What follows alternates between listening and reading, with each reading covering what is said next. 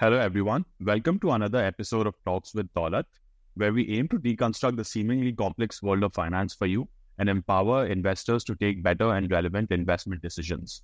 My name is Varun Fatehpuria, and I am the founder and CEO of Daulat Wealth Management. Today, we have a very special guest on our show, someone who has achieved remarkable success by climbing the corporate ladder and is now the Chief Executive Officer of a prominent mutual fund company in India, WhiteOak Asset Management Company. Please join me in welcoming Ashish Somaya into the show today. Ashish, it is a pleasure to have you on our show. Ashish brings a wealth of experience to the table, having served as his managing director and the chief executive officer of Motilal Oswal Asset Management Company.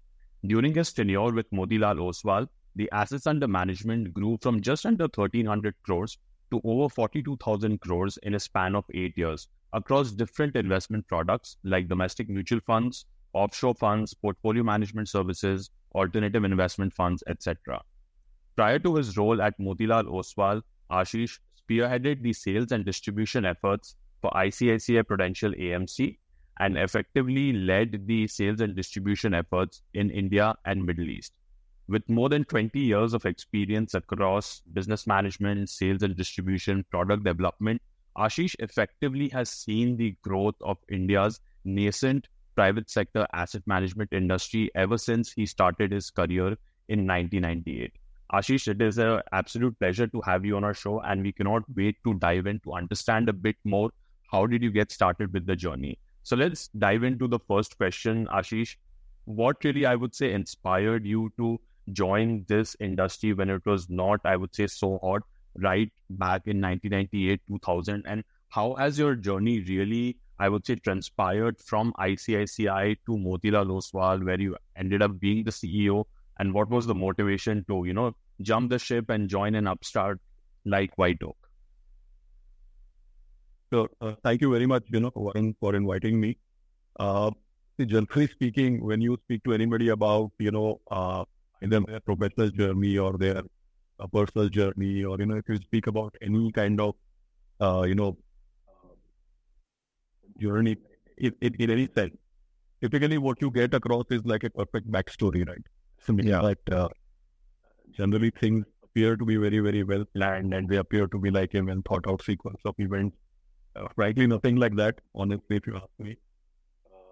In the late 90s, basically by qualification, I'm a chemical engineer, and I worked in a manufacturing concern for some time. Back then, I was dependent on my sister to fulfill my educational, requirements. And back then, also in our country, we used to pay engineers quite badly, and computer science was not what it is today, right? So while I was dependent on my sister, she kind of suggested that in the time I'm paying for you, why don't you do your post-graduation as well? Mm-hmm. So that's where I ended up studying finance. And everybody in my classmate who had kind of an engineering background or a master's in finance, most of those people wanted to become portfolio managers, or they wanted to join a blue chip consulting firm, or they wanted to be investment bankers, or, corporate finance guys, etc. And what I realized, by the way, so I started, despite whatever educational background, I started my career in sales. I was selling mutual funds through B2B distribution channels. So everybody with my kind of background wanted to be a portfolio manager, and sales at that point in time was heavily influenced by Ms. Dipti Naval's portrayal in this movie, about selling soap. I don't know if you've seen that movie. Right? Sales was perceived to be a job where, you would be ringing doorbells and trying to sell soap and shampoo. But as you'll appreciate, financial services, more specifically investment management, the sales is not what it is often portrayed to be. It's very consultative, and it needs fair technical understanding of what economists and portfolio managers are communicating versus what the end customer will eventually end up understanding or consuming. So I found that interesting, because it needs technical understanding, but it also needs the art of communication, which is absolutely simplistic, right? So that's how it started off. And I thought, from campus, even I got some blue chip kind of jobs, with consulting firms or with, very heavily regarded finance companies. But I just felt that for a technically qualified person with reasonable communication skills, the least competition was actually in sales, financial services. So that is the only time I think I used Michael Porter's concept very effectively and figured out where I could differentiate or position myself and start with a place which had least possible competition in terms of technical understanding, as well as, in 1998, nobody went around taking a laptop and computing rolling returns and standard deviation. Bond portfolios. So a good place to start. And then I persisted, I continued in the same role. At an earlier point in time, I used to think I'm quite introverted. I will fit for the role. But I think eventually that's another caricature that salespeople don't necessarily need to be extroverts. Salespeople who are quiet and listen, they can do a good job. So I think the early part of my journey was a lot of busting of misconceptions and, figuring out how I can make my mark. So yeah, God has been kind. It's been an interesting journey. Also, one of my early bosses told me that however good you may be, the best of guys need a teammate. And the reality is that in 98, 99, when I was a management trainee, from there on, India's capital markets and more specifically asset management has seen so you've been part of an escalator which was anyway moving up. Right. So yeah, it's been a great and exciting journey from that point on. Great. And what was really sort of like your motivation? You had sort of joined Motilal, eventually ended up becoming a CEO and was already running a well-established firm, so to speak, right? I think there was only up to go from there. What was the motivation behind, jumping the ship and joining WhiteOak, since, again, it was relatively new into this asset management space and something which is really different from, serving the HNIs through a PMS offering? Yeah. So, if you really ask me, I perceive myself as a, generally the world is either perceivably broken into professionals or entrepreneurs. Slightly speaking, I see myself more as a professional entrepreneur. I may not necessarily have the capital or the risk appetite to pump in a lot of capital. But as a professional, I definitely have the risk appetite to be able to set up businesses or set up a professional firm, right? And in my entire journey, I have had 3 or 4 occasions or opportunities where I have been involved with firms in very, very formative stages. Of course, when I was in ICICI in the late 90s, there were other people like me, and we were very, very junior, more like management training. But just to give you a sense of scale, when I joined ICICI Mutual Fund as a trainee, the assets under management were about under 1,000 crores. Right? When I was head of sales of ICICI Mutual Fund, it was just, I think, 100,000 crores. And today, it's one of the largest asset management companies. I quit 10 years back, but the scale today. So then, for example, in 2007, actually, I had quit ICICI. I was a project manager with a French company called AXA when they were setting up their businesses in India. When I joined Motilal Oswal, like you said, my job was to, help them to launch active mutual funds. We also relaunched and repositioned passive mutual funds. We also scaled discretionary portfolios and the alternate investment funds. We launched funds in Mauritius and tried to get global money into India. So why I'm giving you this example is because I do believe that I have this penchant for trying to, I prefer to take on challenges, or I prefer to build new businesses or build new product lines. The other important thing is that, when I came across Prashant Khemka and the team out here at WhiteOak, I felt that there is a very solid institutional setup in terms of investment management acumen. Because prior to founding WhiteOak, Prashant was CIO at Goldman Sachs Asset Management. He had a long tenure of managing global money which was invested into India. But this time around, when he set up WhiteOak Capital, unlike his previous stint, in this stint, he was very clear that he wanted to set up domestic asset management, managing money for onshore investment. So when I met him and I met the team here, I did get a sense that there could be a role for me to play in helping, because if you see asset management as a profession or a business, 90% rule of this business is investment management. So if you have investment management capability, then you can build around it. And however good you may be at organizational setups or strategy or, distribution or product, if you do not have investment management, everything comes to a naught. So when I interacted with Prashant and the team here, I felt that there is a very strong institutional process. And, the investment management capability is right up there. And there is something of relevance for clients which can be built. Great, Ashish. I think one of the biggest benefits, or I think from our vantage that we can see in your career, is that obviously you have seen multiple market cycles, right? Whether as an advisor or as an asset manager, I think that is something that really comes in handy when you are ultimately dealing with retail investors' money, right? How do you need to be able to see the market cycles to be able to, impart that confidence into investors. And what we've been seeing in India at this point in time, yes, markets are at an all-time high right now, but this is broadly where it has been gyrating over the last 18 months or so. So what advice would you have to investors at this point in time? Because as wealth managers, we often have investors who come to us and their often fallback is we would have just invested in fixed income and at least got a 7 to 8% return, right? That view of viewing equity as an asset class of wealth generation starts to fall off the moment they start seeing stagnating returns, right? So what advice or how do you deal with such periods and your advice to investors be at this point in time to just stay invested in the markets? Yeah, I think I'll answer this on two fronts. One, as you'll appreciate, that investing is a lot about behavior. And behavior is a lot about how you envision, how you visualize a situation.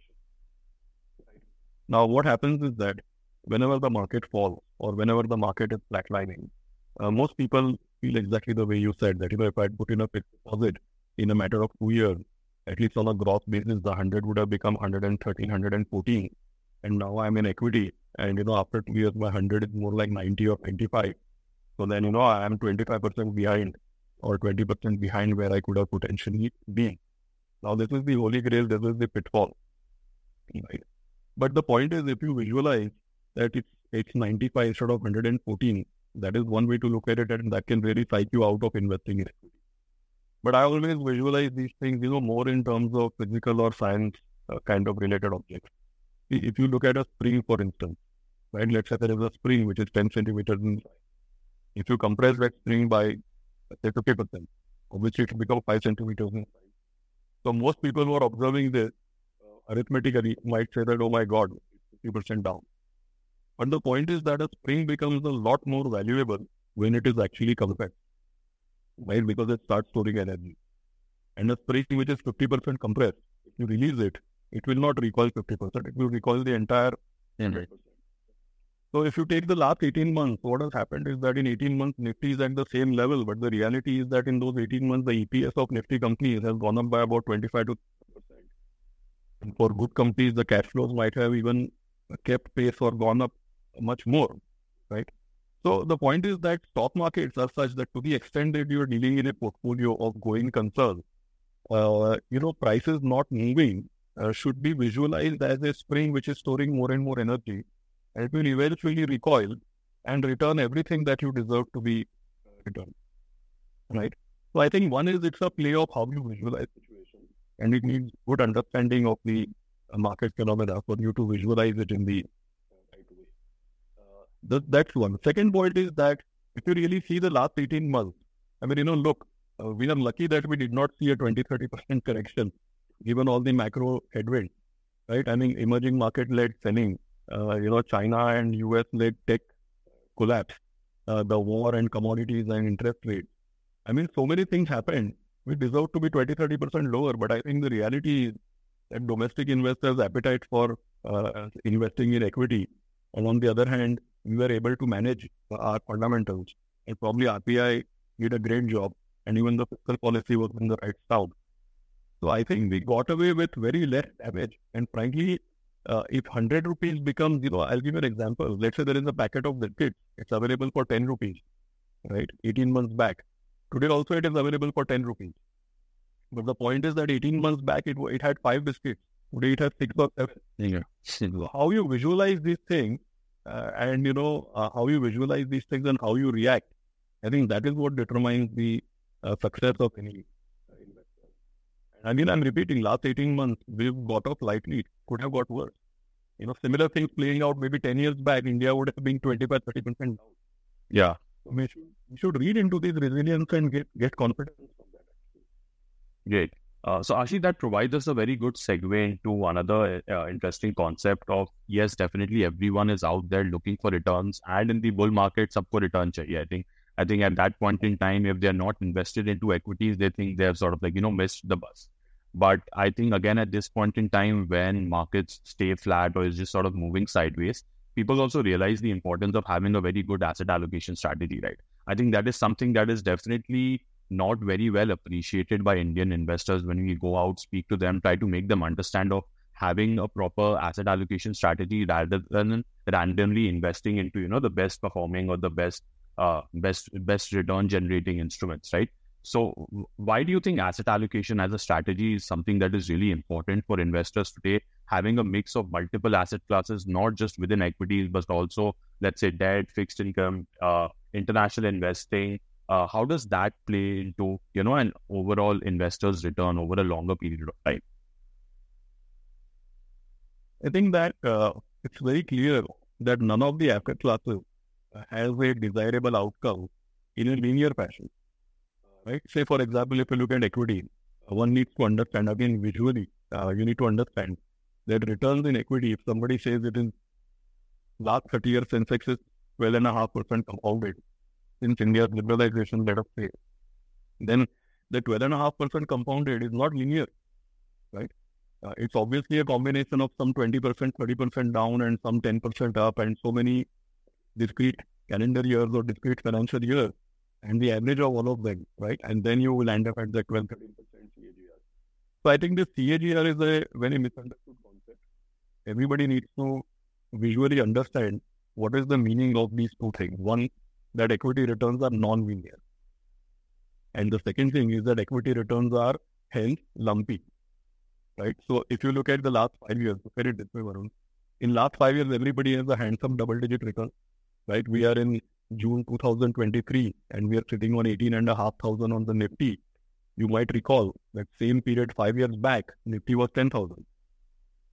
So in 5 years, if it is more than 80% up, then we must have got 14% compounded kind of number. But let's look at it this way, that from June 2018 till April 2020, you made a loss. The market yo-yoed up and down, but eventually by April 2020, you must have been 30% down. Then from April 2020, in October 2021, you had this rip-roaring rally and, big appreciation. And we just discussed that from October 21 till now, it's practically nothing. So in this 5 years, if you look closely, in this 5 years, people made return only in between a window of 18 months. And what is the staggering fact? You take any 5-year rolling period, for a year or 2 years, market goes nowhere. For a year or 2 years, it's actually declining. It's always this period of couple of years in between where you get disproportionate or above average return. And that's the whole point. That's why I said that equity returns are non-linear and they're lumpy. And when the return is being generated or when the index reflects the earnings, that is the period when you really need to be there for you to enjoy that benefit. So returns are non-linear. Now, the point in time, if you're fully invested in equity, when market is doing nothing, then you will definitely feel stressed about it. You will feel I should have been in a fixed deposit. On the other hand, that period of couple of years when the market is really giving a big rally, if you're not in equity and you're sitting somewhere in some other asset class, then you will again feel stressed. The problem is that which year or 2 years in any 5-year time window will really reward you seems to be kind of difficult to forecast. When I speak, people might think this thing is easy. But the reality is it's not. Correct? So ultimately, the holy grail of investing is that you need that 9-10% coming to you year on year. But equity is incapable of giving it to linearly. And fixed income is incapable of giving you more than 6-7%. So what do? You need a healthy mix. And every once in a while, there is a global crisis or big depreciation in the dollar and suddenly gold starts going up. Right? So gold is also a hedge to equity. So the point is that, you need asset allocation because none of the asset classes can give you linear return. None of the asset classes can give you the desirable rate of return. So you need a healthy mix. to tide over all these kinds of circumstances. And finally, I will say, just like I've been comparing in other examples also, finally, I will say asset allocation is like chemistry, right? When you mix each of these asset classes, they should be uncorrelated or they should have low correlation. And when you mix 2 or 3 asset classes, you should learn to see your return at a portfolio level. If I mix Indian equity, global equity, fixed income, and gold, and create a mix for you, and then depending on macro circumstances, I keep rebalancing the mix to optimize your portfolio, it is going to give you one end product which should reduce your volatility compared to any asset class and which should optimize your return compared to any one asset class, right? So I think asset allocation is very scientific. It is something which is required to tide over the pitfalls of our behavioral biases. And it is most important because it will keep you in the market. Look, if you're overexposed, you will get thrown out. If you're underexposed, you will just be watching from the sidelines. So how do you participate consistently in a healthy manner? Basically, you never get exaggerated, you never get exposed to extremes, right? You are always in a right balance. I think people make big mistakes when they react emotionally to their investments. But people are likely to react emotionally to their investments only when they are exposed to extremes. So asset allocation is a great way to ensure that you are never exposed to the extreme vagaries of any market cycle.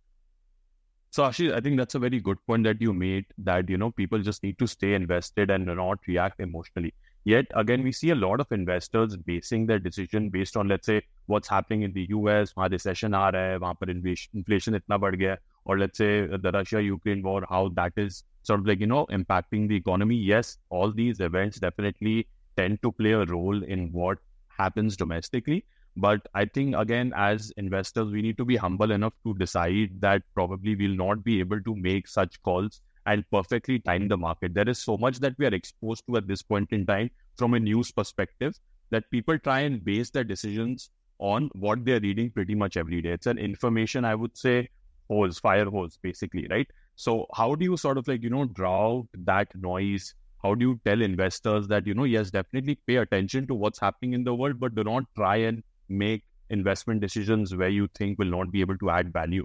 Well, that's something that, again, we try and explain to investors, but then that sort of like becomes difficult in this, I would say, hot media cycle. There is one unfortunate thing about what you just referred to, which is information fire hose, or then you use the great page, which is this hot media cycle, about 24/7 news. There is one big problem with being right on top of all information. It gives you the illusion of being knowledgeable. Right? So I'll give you an example. It was funny actually. If you see in October 2021, we hit 18,500. And then everybody felt, market is overvalued. So then if you switch on the television, someone will tell you, yeah, but India ka Amrit Kal aa raha hai. It deserves to be 18,500 and we will make new high. But look what happened. By May 2022, we were 15,200 on the Nifty. So then you are left wondering, what happened? And say, yeah, but the oil is $125 and then the war in Europe. So you consume that information and you feel, yeah, okay, I got an explanation. Yeah, fine. I'm in control. But when you get the explanation for 15,200 in November 2022, you find yourself at 18,800. And then again, there are explanations that, okay, look, the world has got used to the war, oil prices are now, it's okay, blah, blah, blah. And you believe in it. By March 2023, you are at 16,600. Again, there are explanations on US, higher for longer. And so what is the problem? The problem is, look, nobody told you that there will be a war in advance. Nobody told you in advance that China will not have a great reopening and oil will go to 70. Right? Nobody tells you all this in advance. But the point is that the moment it happens, there are such intelligent explanations that it gives you an illusion of having understood everything. Yeah, okay, I have understood, and next time I think we will. It's all explanation in hindsight. Prashant always, Prashant is a very practical person, our founder, very long experience. He always tells me that, look, first the prices come and then the backstory is coming in. Right? There are always explanations in hindsight. Yeah. But did anybody tell you in advance that load up your portfolio with PSU because there will be a war and oil and energy will go up? Answer is no. Tari Manjar once said that if you tell me where I am going to die, I will never go there. So that's a highly sarcastic statement to say that you can never be in the right place at the right time. Right. The only thing you can do is to have a judicious asset allocation because, have a broad portfolio which invests in best companies across all sectors. Don't try to figure which sector will work because which sector will work depends on rupee, depends on oil price, depends on the war, depends on government policy, US FDA action, so many things. So you will never be able to forecast these macros. It's a completely, it's a coin toss. You will never be able to forecast macros. The only thing you can do is to have a broad portfolio across all sectors and an asset allocation which takes care of all eventualities and never exposes you to extremes. I think that is the key point. You can always watch the news and you can always listen to, Ashish and Varun so that you get some clarity and some explanation.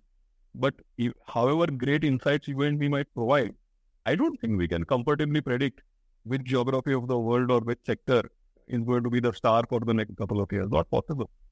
Right. And I think that's very humble of you, of Ashish, to admit that. Right? I think you'll, again, find a lot of experts today who will proclaim to have seen the world through a certain lens and, forecasted events ahead of time. But I think a lot of the investors, again, fall into this trap. So, but let's say someone who is just getting started with investing, again, there is so much of knowledge, active or passive, large, mid, small, international, value, growth, that people can just get lost into so much literature that, again, we see people are afraid of taking that first step because they are afraid that probably the decisions are not very optimized to, let's say, what my goal is. So where should just an investor just get started with investing? Like simple, if someone wants to test the markets, where should it get started? Yeah, I think, it's like this. If you are entering into something, like investing in stock markets, equities, mutual fund, NAVs, they are like an ongoing journey. It started somewhere and it's never going to end. Right? You cannot trace it. You cannot trace the stock market and the economy back to its evolution, and you cannot forecast the end of it. It's just an ongoing journey, it's like a running train, perpetual train, perpetual motion machine, or whatever you call it. Now, in this, what happens is, it's everybody has this penchant of entering this perpetual motion machine and trying to run faster than the natural pace of that machine. I think that if you just enter it, right? And if you are above average or even if you get average. So one is that, if you have no clue where to start, like I always tell people, if you don't know what to buy, just buy the market. Because at a very elementary level, it is just important to participate.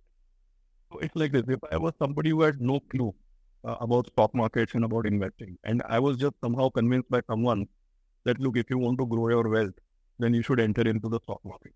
And let us say I had no idea the stock market was this black box, but I just know that, okay, somebody has explained to me that it will grow at 12% year. So I'll just buy Nifty 500 because I don't know where to start.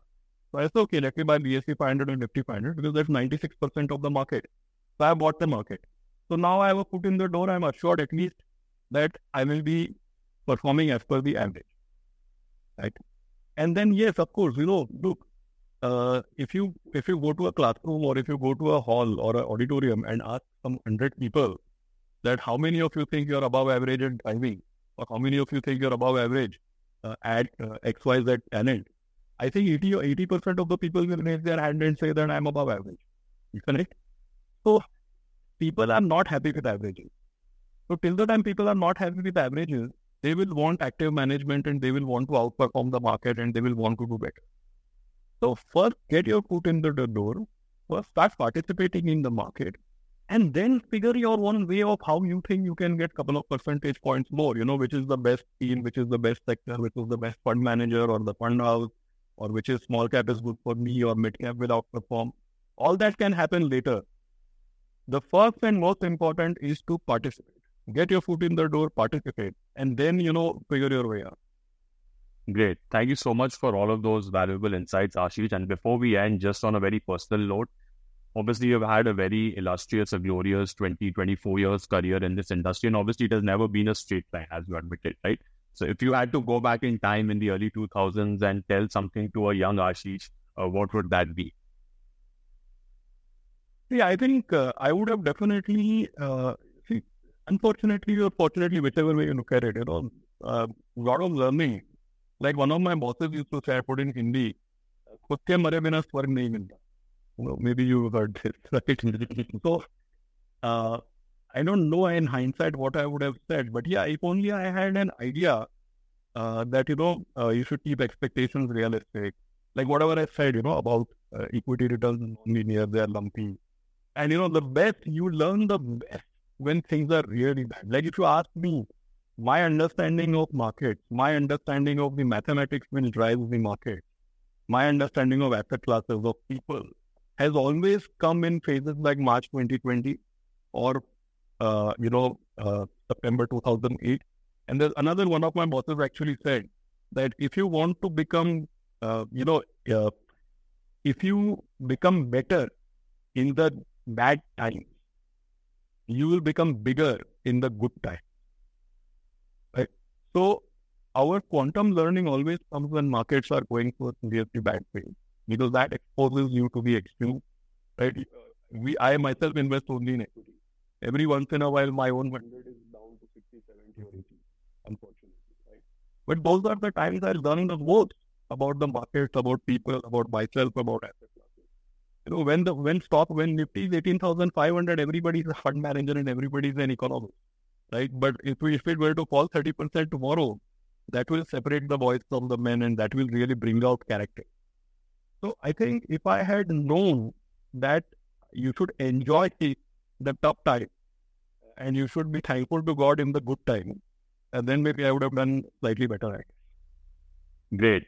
This was a very insightful session, Ashish. Thank you so much for spending your time with us. And I hope our viewers and listeners take away something from Ashish' glorious career over the last 24 years in this asset management industry. As he correctly again always pointed out, I think it's important to stay humble and just stay invested in the markets. And I think the rest of the things will take care of itself. So that's it for today with us. And we look forward to having you in our next show.